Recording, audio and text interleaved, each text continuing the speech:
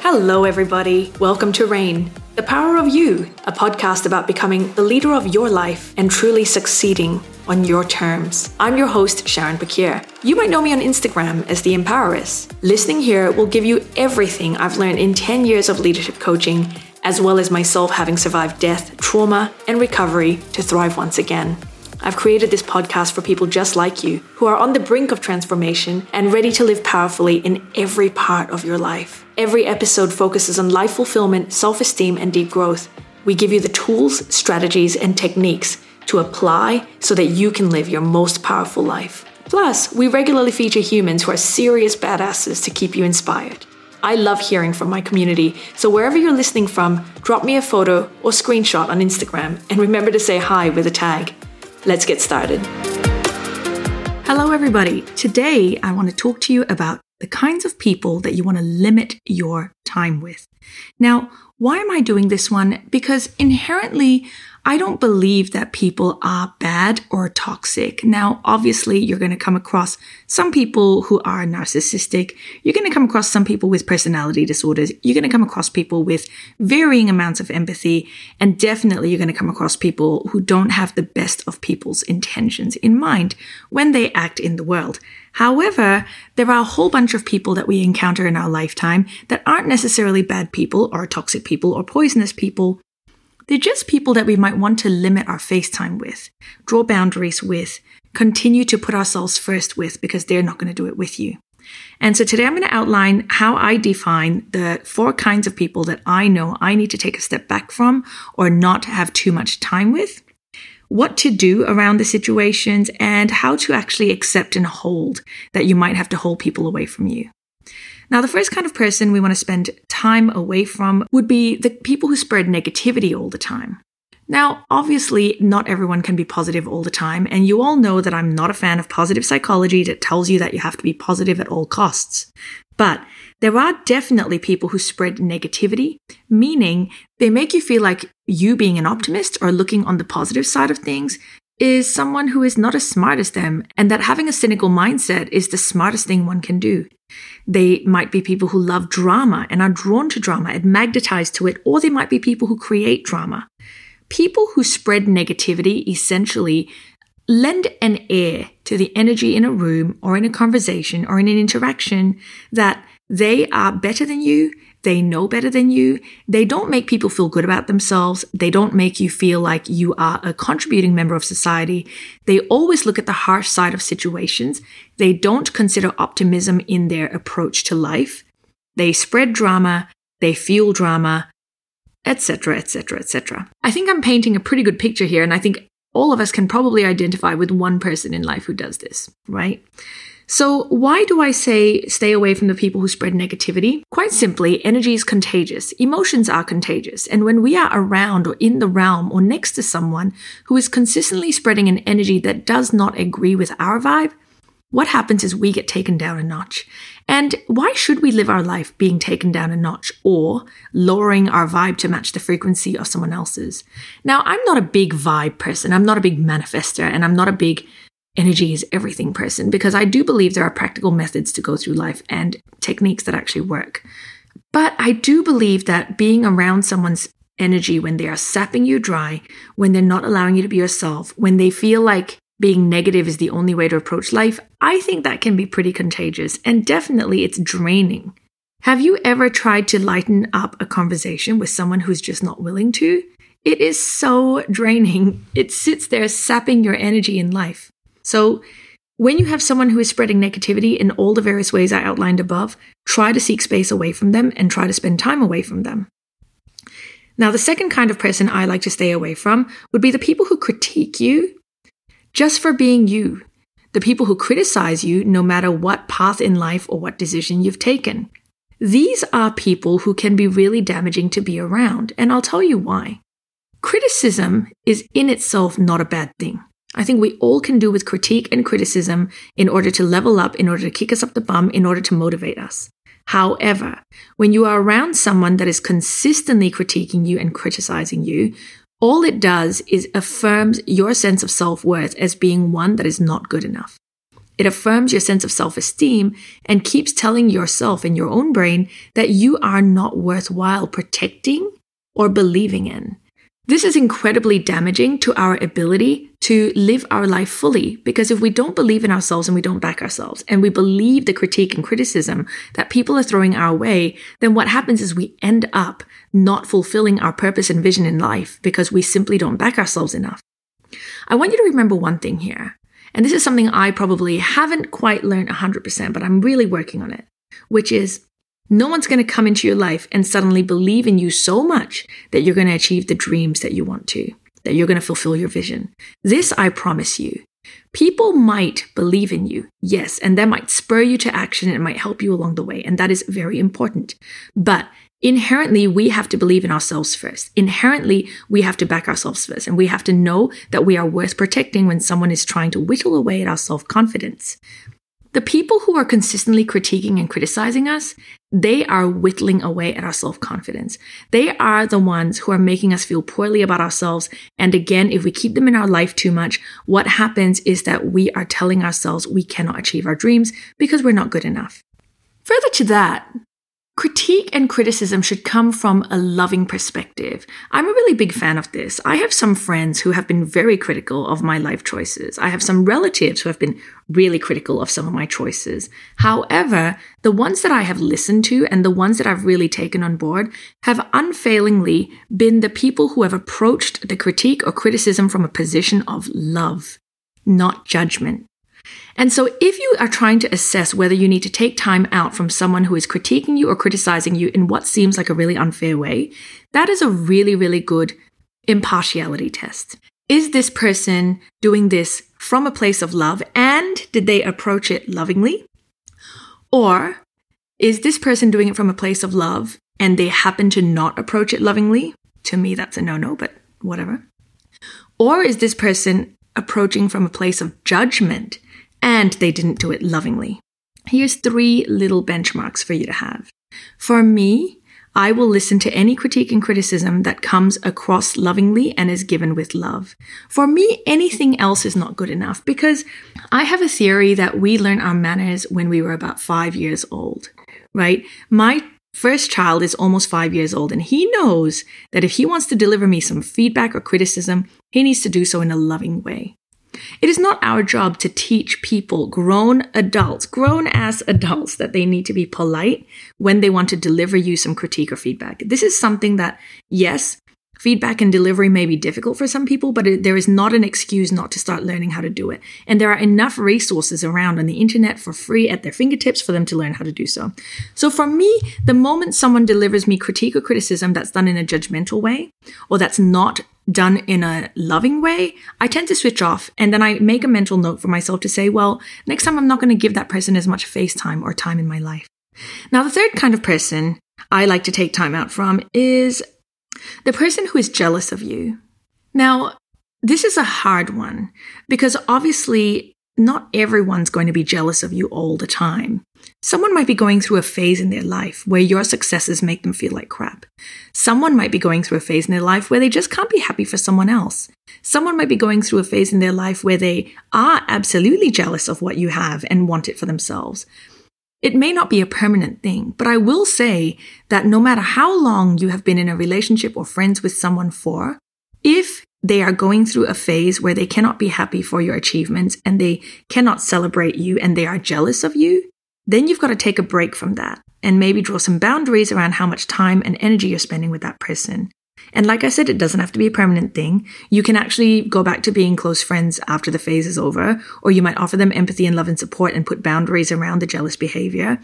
But I do think that no jealous behavior actually ends in positivity, particularly not in the context of empathetic, loving relationships.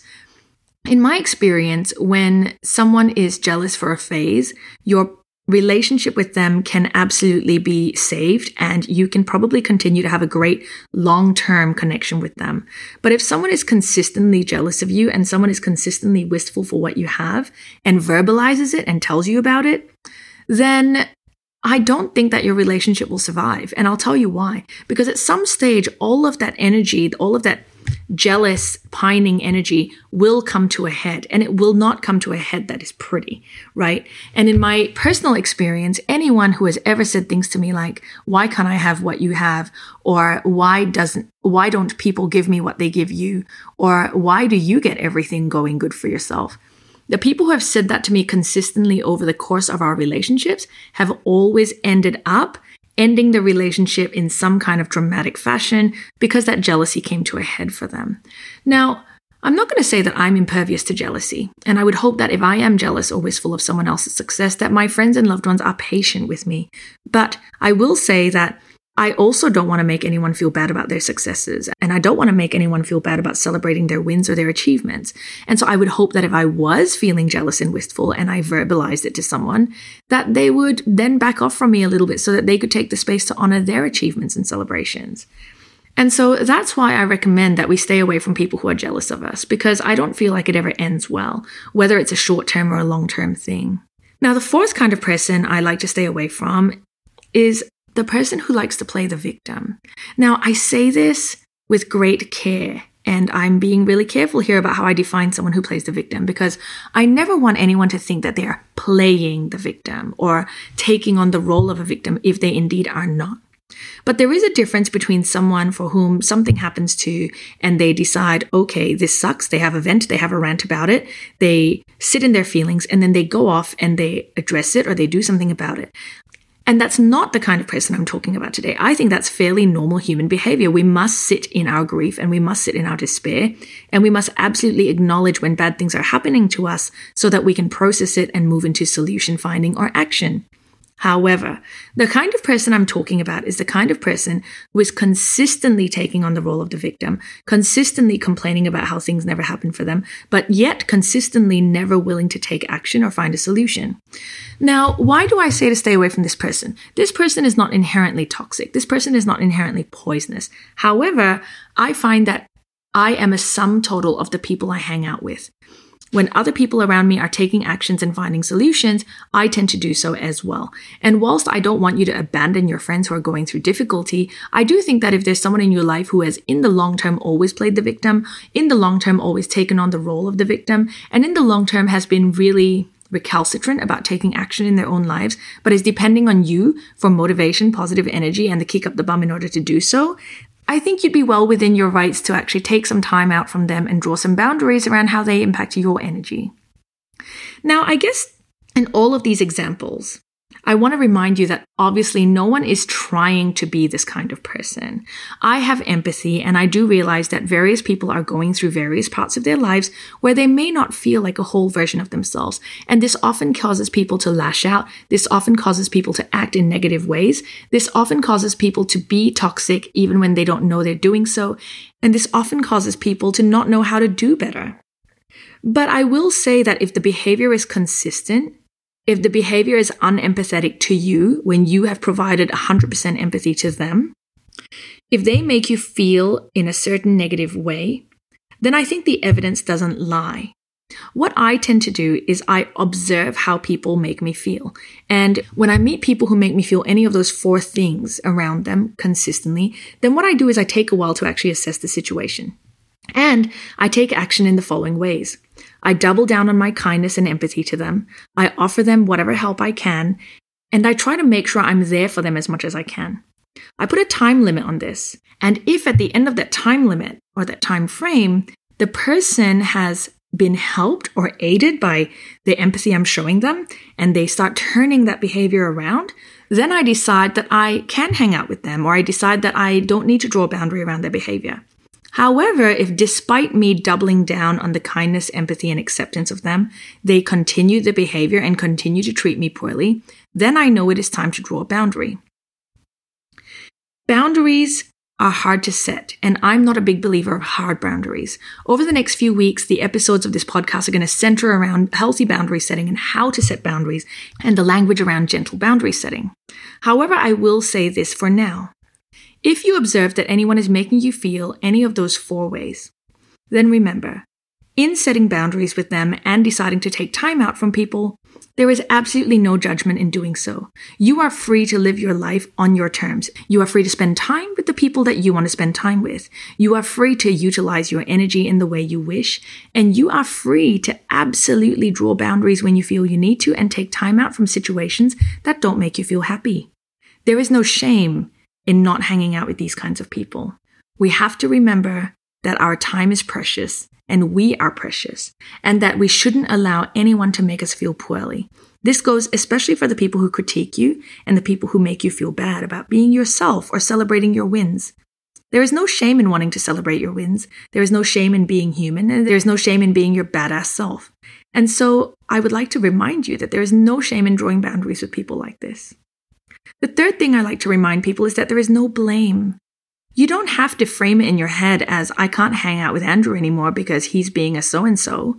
What you can say is instead to frame it gently and not in a judgmental way on our end, is to say, look, I'm going to actually just draw back from hanging out with Andrew at the moment because I'm just not sure our energies are aligned. When I reframe it to myself in this way, it makes it a lot easier to take space from my friend Andrew. Disclaimer, my friend Andrew is not real in these scenarios. So no blame simply means that I don't sit there and make a judgment on my friend Andrew. I don't say Andrew is being this, therefore I don't want to hang out with him. Instead, I say, I don't think our energy is aligned at the moment, so I think I'm just going to take a break from seeing Andrew for a month and see how we go. When we apply the no blame rule to the person we're avoiding, but also to ourselves, all it does is create a situation where we are feeling neutral about the experience of setting boundaries, as opposed to finding a point of judgment to reserve your energy from. Now, I read something really powerful about 10 years ago, which was that if you're in a relationship, any kind of relationship, work, life, or love, you should feel free to walk away from the relationship at any point without a reason. There needs to be no reason. We don't need to give people reasons, and we don't need to give ourselves a reason for walking away from behavior that makes us feel uncomfortable or undeserving. When we remember this, then the no blame rule is much easier to apply, because we can remember that it doesn't have to be about blame or judgment. It can simply be that you're not aligned or not meant to hang out at the moment.